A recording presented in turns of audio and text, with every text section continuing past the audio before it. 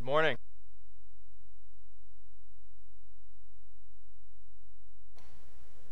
Series in the book of Philippians. In the series I'm very excited about. I'm excited about all of our series, but this one particularly, I think it segues well into last week's members' potluck. Last week we talked about some of the values that we want to uphold as a church, and one of those values is prayer. And prayer hasn't been something I've dealt with from the pulpit in an extensive manner. I did touch upon it whenever I was in Ruth, but largely that had to do with providence, God's orchestrating events in answer to prayer. So we haven't dealt with prayer in depth since I've been here. And the next 5 weeks, I think it'll be 5 weeks, maybe longer, we're going to deal with prayer. And I want you to go ahead and open up to Philippians 1 so I can show you where we're going to be going in these next few weeks.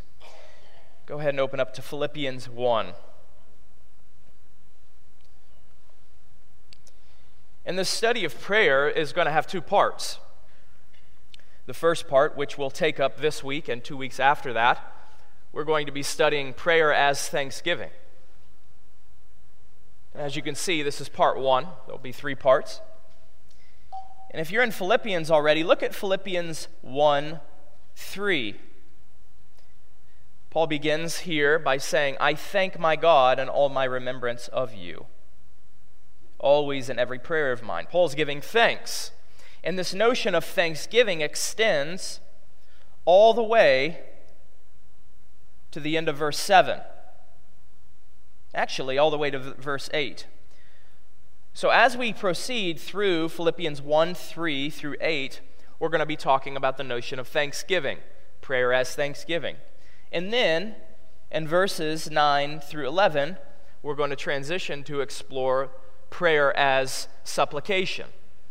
There's different ways that we can pray, and we will analyze 2 different ways as we proceed through this passage. So that's where we're headed.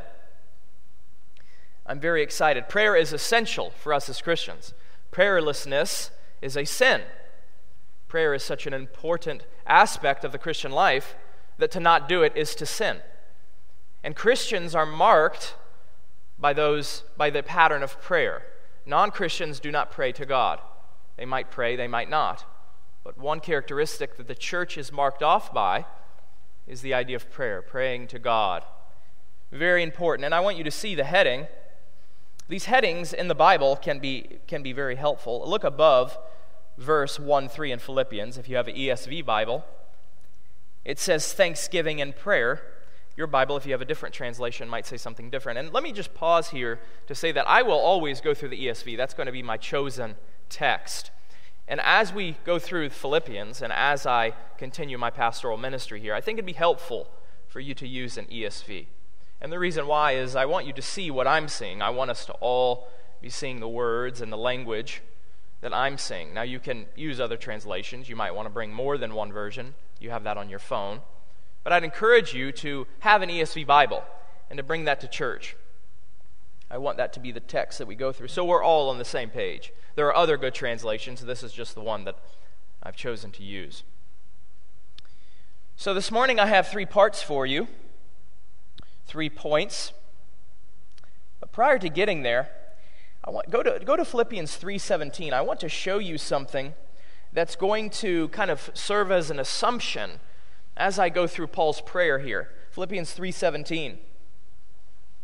I'm going to be using Paul's example as the way that we should pray. We're going to read Paul, we're going to study how Paul prays, and the application is that we should pray in this manner. Now, there's an objection that might come up, and the objection is that, well, Pastor, we're only supposed to follow Christ. We're not supposed to follow any man. Look what Philippians 3:17 says. This is Paul talking to the Philippians. "Brothers, join in imitating me, and keep your eyes on those who walk according to the example you have in us." So Paul, under the inspiration of the Holy Spirit, is telling the Philippians and us that we should follow his example. So yes, we are to follow Christ, but there are those who follow Christ well. And to see how we should follow Christ, it's okay and good to look to people who are following Christ well. specifically the Apostle Paul. He provides a wonderful example of how our lives should look in our walk with Jesus Christ. There are many other passages like this, like the Philippians 3:17 passage. This is one of them. But we are to follow Paul as he follows Christ. And also in our lives, we should say to others, hey, look to my life as an example of Christ. We are not Christ, but Christ is supposed to make such an impact in our life that people see him through us. So that's the idea, using Paul as an example. Let's go ahead and read the passage that we'll be dealing with this morning. Philippians 1:3-4.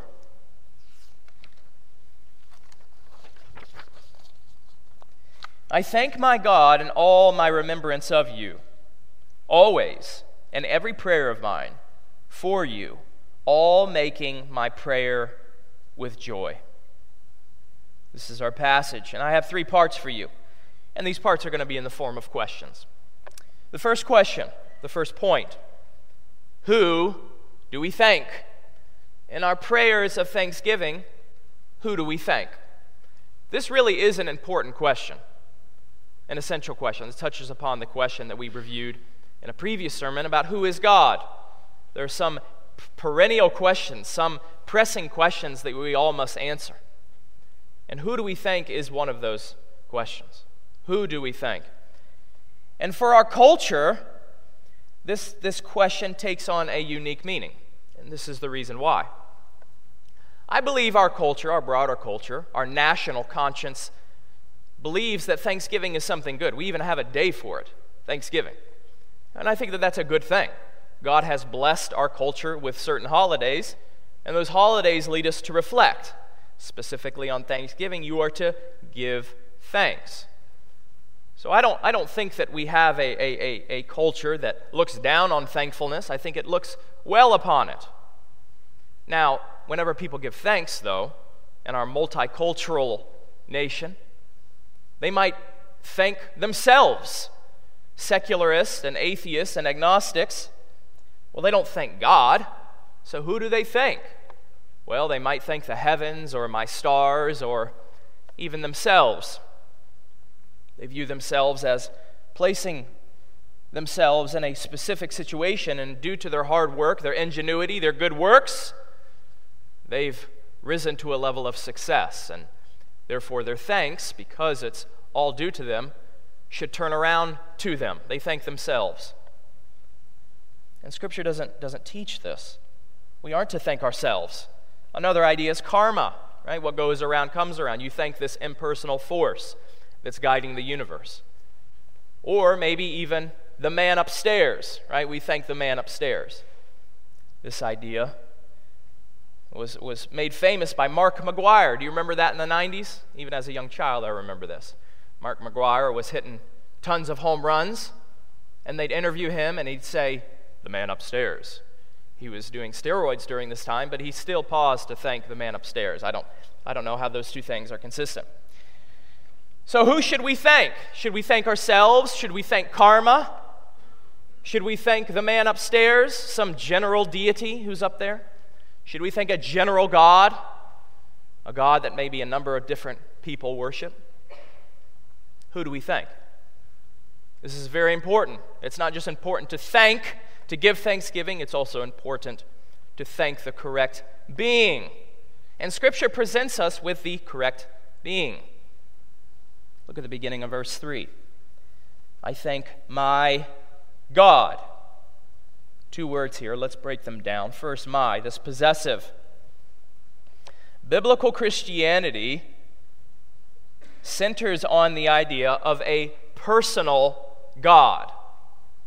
Not just a vague, general God who sits in the heaven and strokes his beard, but a God who interacts with mankind, specifically through the person of Christ. And Jesus came and has redeemed us and has made us alive.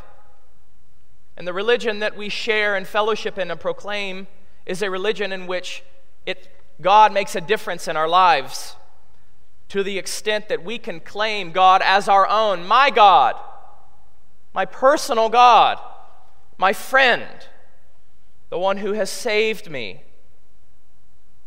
we don't just speak in general terms. Not just some general God. Not just the man upstairs. But my God, this God who actually makes an impact in my life, and who loves me, and who cares for me, and has sent his Son to die for my sins. It's a personal God. God cares for us as individuals, for me, and for you.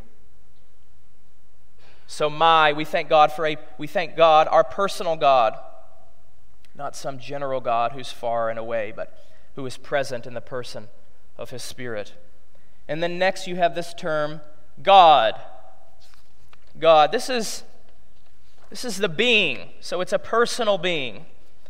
Well, Pastor, what type of being is this?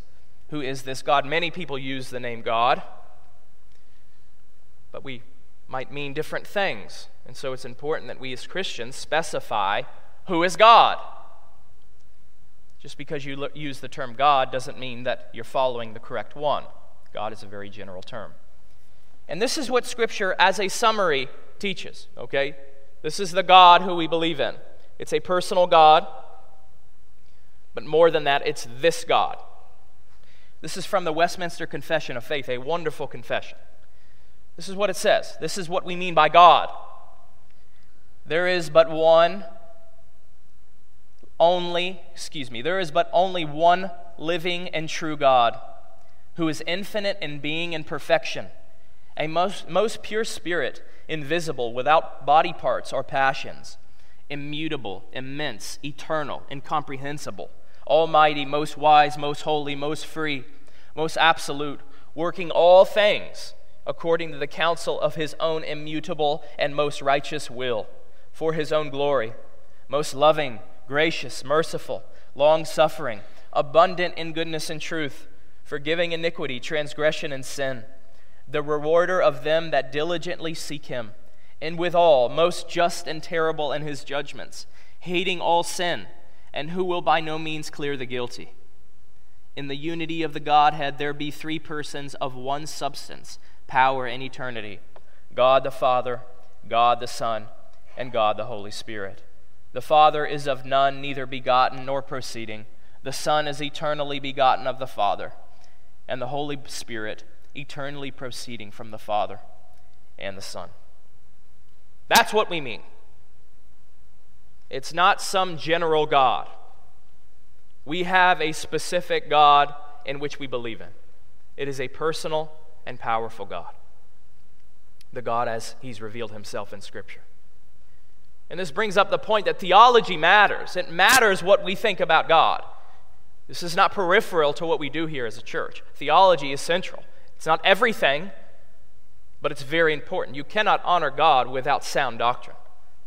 And this is the God who we uphold, we believe in, and we thank. Who do we thank? Who do we give thanks to? We give thanks to this God, my God.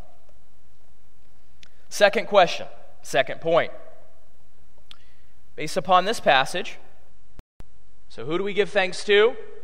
And then what do we give thanks for? What do we give God thanks for? What do we say to God whenever we say we're thankful? You can approach this generally, in a very general manner.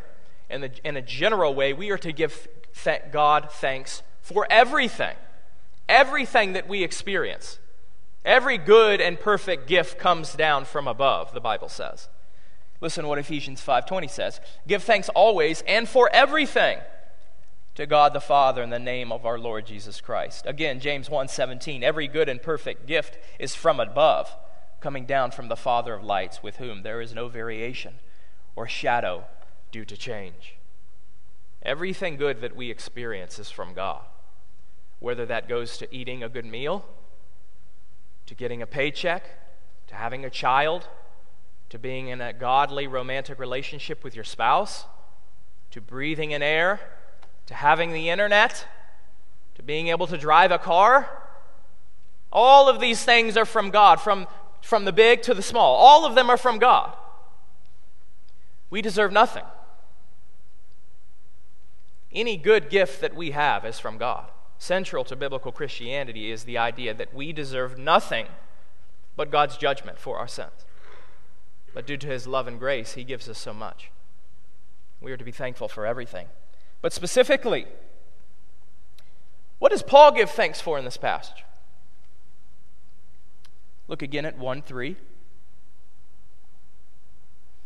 I thank my God in all my remembrance of you, always in every prayer of mine for you. You see that for you? That's what Paul's giving thanks for. He's giving thanks for you. Now the Greek word here for you is plural. It's a plural you. It's a y'all. See, Paul was a southerner. Did you know that? It's a y'all. It's a plural you. But there can be a specific set of plural you. It might be one little group, maybe 10 of them. If there's 100 of them, maybe maybe Paul is giving thanks for 10 of them, not just all of them. But I want you to see in verse 4, it doesn't just say for you, it says for you all.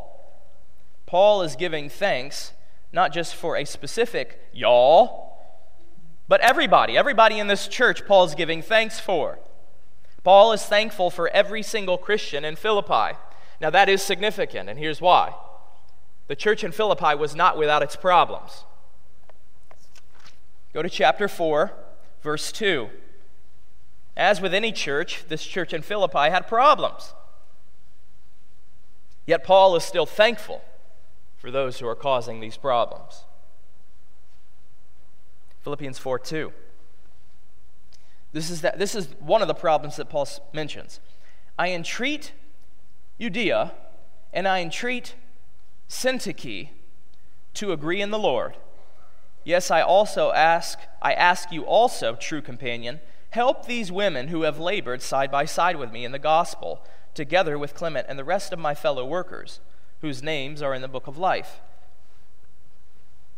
Paul has a high view of these women, but nonetheless, there's an issue going on between them. In churches, you can have problems between two godly people. And what Paul does is he doesn't say, well, I'm thankful for everyone except these two women. His thanks includes them, even those who are causing problems. Now, we don't know who exactly is causing this problem, whether it's Euodia or Syntyche. I imagine that they're probably both doing things that they ought not to do. They're probably both contributing to this division. But nonetheless, Paul is first, he loves them. And that as a sign of that love, it overflows into his thanks for them. Paul's giving thanks for them. And based upon Paul's example, Euodia and Syntyche should also give thanks for the other person. So Euodia should give thanks for Syntyche, and Syntyche should be giving thanks for Euodia. Following Paul's example in Philippians 1:4, if Paul's thankful for everyone, and Paul is our example, then these two persons should be thankful for one another. And what this highlights is this idea. It highlights that oftentimes when we pray, oftentimes in our church relationships, oftentimes whenever we express to God thankfulness for people, our thankfulness is partial. It's based upon who we like. Oftentimes in churches there's cliques. This group doesn't like that group, and we have that here.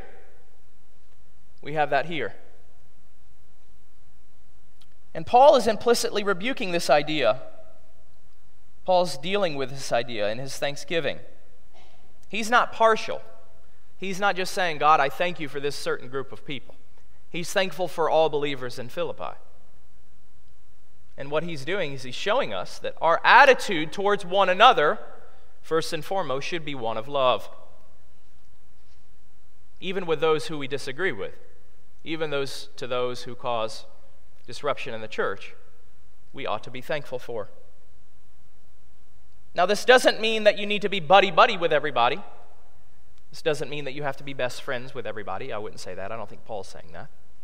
But what it does mean as Christians, that we are called to love one another. Central to what we do as Christians is we are to love the church, to love one another here. And as a sign of that love, one way that love demonstrates itself in our lives is that we thank God for everybody, even those who we struggle with. even those who might be causing division. And this is an issue at CBC. It's an issue in all churches, I would imagine. But it is an issue here. That's one thing I've learned, is that we need to love one another. And as an expression of that love, we give God thanks that we love people so much that those people show up in our prayers, and that we pray for them, and that we thank God for them. Are you thankful? CBC member, Christian here. Are you thankful for everybody here? Do you have a love for them that overflows into your prayer life, and that you thank God for them? That's what Paul's telling us to do. We are to love everybody here. And as a sign of that love, we ought to give thanks. So who do we thank God for? Generally, we thank God for everything. And specifically, we give God thanks for people. People here at CBC, everybody here. Last point. This deals with a manner of thanks. How do we thank God? Who do we thank? That's the first question. Second question is, who do we give God thanks for? And third, how do we thank God? In what manner do we do it? Well, going back to Philippians 1, we should do it. We should give God thanks constantly with a joyful spirit. We should give God thanks constantly. We should constantly give Him thanks with a joyful spirit. First, let's deal with this notion of constantly. Right at the beginning of verse 4, you have an adverb, always, always. Adverbs modify verbs. What is the verb here? What verb is always modifying? It's modifying the verb at the beginning of verse 3, thanks. Paul says, I thank my God, ... always. He's always thanking God. This fits into the broader idea of praying without ceasing. We are called to pray without ceasing. We are called to be in a constant mindset of devotion to God. And as a reflection of that, we are to consistently and constantly give God thanks. And who do we consistently and constantly give God thanks for? One another. Each other. Our brothers and sisters in Christ. And more generally, we are to give God consistent and constant thanks for everything, every blessing. Thankfulness is essential to the life of a Christian. As you read the New Testament, you will learn that thankfulness is what separates Christians from non-Christians. Prayer separates them, joy separates them, and thankfulness. This notion of consistently and constantly giving God thanks fits into the broader idea of thankfulness as an essential part of Christianity. Thankfulness is what we do as Christians, and the reason why we give thanks is because it's built on this idea, the idea that we are saved by grace alone. We gather not to proclaim our excellencies, but to proclaim what it is that God has done in our lives. Salvation, the process by which God saves us from our sins, is by grace alone. That alone is just as important as the grace. By grace alone. We do not believe that we are right before God because of the good things that we have done. We believe that based upon the things that we have done, we deserve judgment. But because of God's infinite love, because of His infinite kindness, He chooses to not treat us as our sins deserve. He has provided His Son for us. And that everything we experience is a gift. Everything. From the largest to the smallest. And thankfulness is of such importance to Christianity. It might be called the original sin, the most important sin, the essential sin that someone can commit. It ranks up there with idolatry. To be thankless is to be an idolater, the Bible teaches. Go to Romans 1:21. I want you to see here how important thankfulness is for us as Christians. Romans 1:21.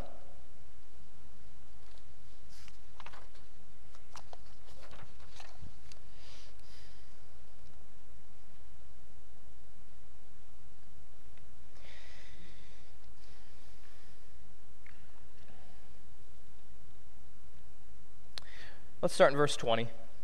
For his, God's, invisible attributes, namely his eternal power and divine nature, have been clearly perceived ever since the creation of the world in the things that have been made. So they, this is the Gentiles, this is us prior to Christ, so they are without excuse. Why? Why are they without excuse? For although they knew God, they perceived him, they knew him as he revealed himself in Scripture, they did not honor him as God or give thanks to him. To not be thankful is to be a non-Christian. Thanklessness is a serious sin. It's of the serious nature that it is correlated in this passage with idolatry. It is akin to worshiping stone or rock or some false god. To not give God thanks is a serious sin. And the reason why it's serious is because it's a rejection of the notion of grace. Grace, the idea that everything is a gift, is absolutely central to what we do as Christians. Christians should be marked by a spirit of thankfulness, utter thankfulness. And thankfulness is opposed to bitterness, selfishness, pride, and backbiting. People who are thankful, Christians who are thankful, don't view themselves as victims. We don't tend towards self-pity. We tend towards making much of others and being thankful for every gift that we have. Thankfulness is essential. It's essential that we consistently, constantly, daily, hourly, by the minute, thank God for what he has done for us and the gifts that he gives. Let's go back to Philippians.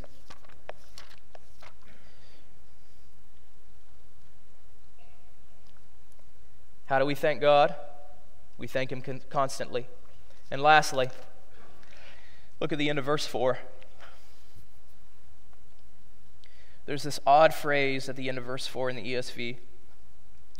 Making my prayer with joy.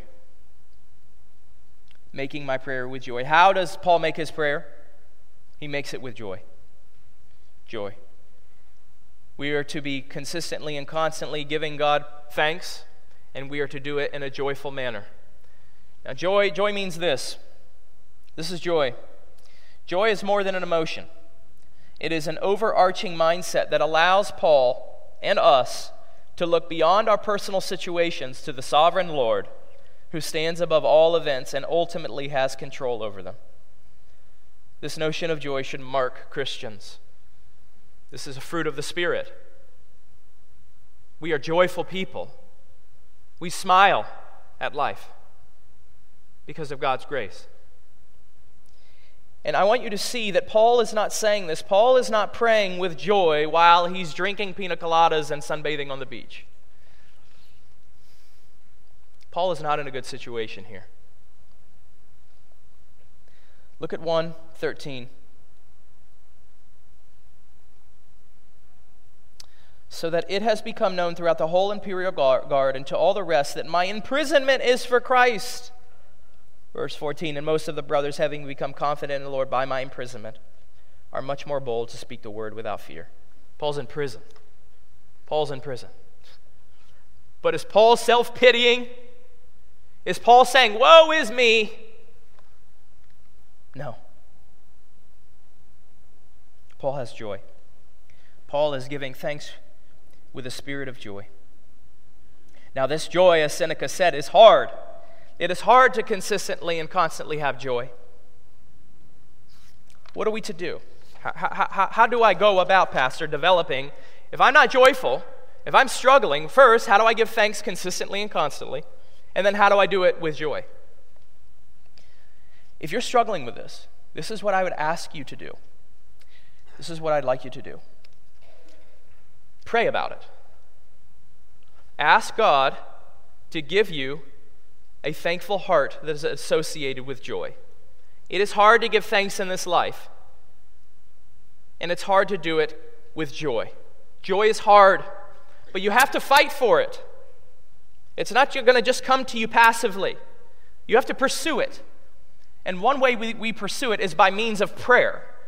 We ask God, God, I am not thankful right now. I'm pitying myself. I see myself as a victim. I'm having a hard time giving thanks. God, I ask that you would please give me a thankful heart. And I pray that joy, this deep-seated conviction and gladness, and your sovereign reign over my circumstances would penetrate my life and would affect my prayers. And specifically with the people who you struggle with here, ask and pray that God would give you a thankful heart associated with joy, that you'd be able to give thanks to God for the people here at CBC. We have to fight for these things. And our means and tools of fighting are spiritual, and they're through prayer. I think the only fitting way to close a sermon like this is to conclude with a prayer of thanks. So please bow with me. Our Father in heaven, we gratefully acknowledge that every perfect gift and every good thing we have received is from you, the Father of heavenly lights. We confess that we do not deserve any good thing from you at all. So we can only stand in humble gratitude that you have given us so precious a gift as Jesus Christ.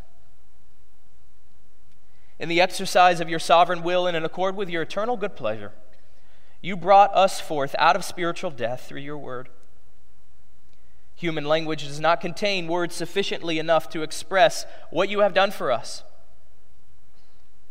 Nevertheless, Father, we sorrowfully acknowledge our stubborn sinfulness and the desperate wickedness that remains in our hearts and continually causes us to sin against that inexhaustible grace to which we owe everything. We confess that far too often we are not joyfully thankful. We confess that too often we complain and pity ourselves. We also confess that too often we do not love one another. Infinite sovereign King, we ask that based upon what Christ has done for us on the cross, that you work in us the Spirit's ministry. Produce in us a joyful thankfulness that we express towards you for others. Lead us to love you and love one another. We offer you this thanksgiving and these requests. Accomplish in us, Father, the gracious work of redemption that Christ has won for us. By the power of the Holy Spirit we pray. Amen.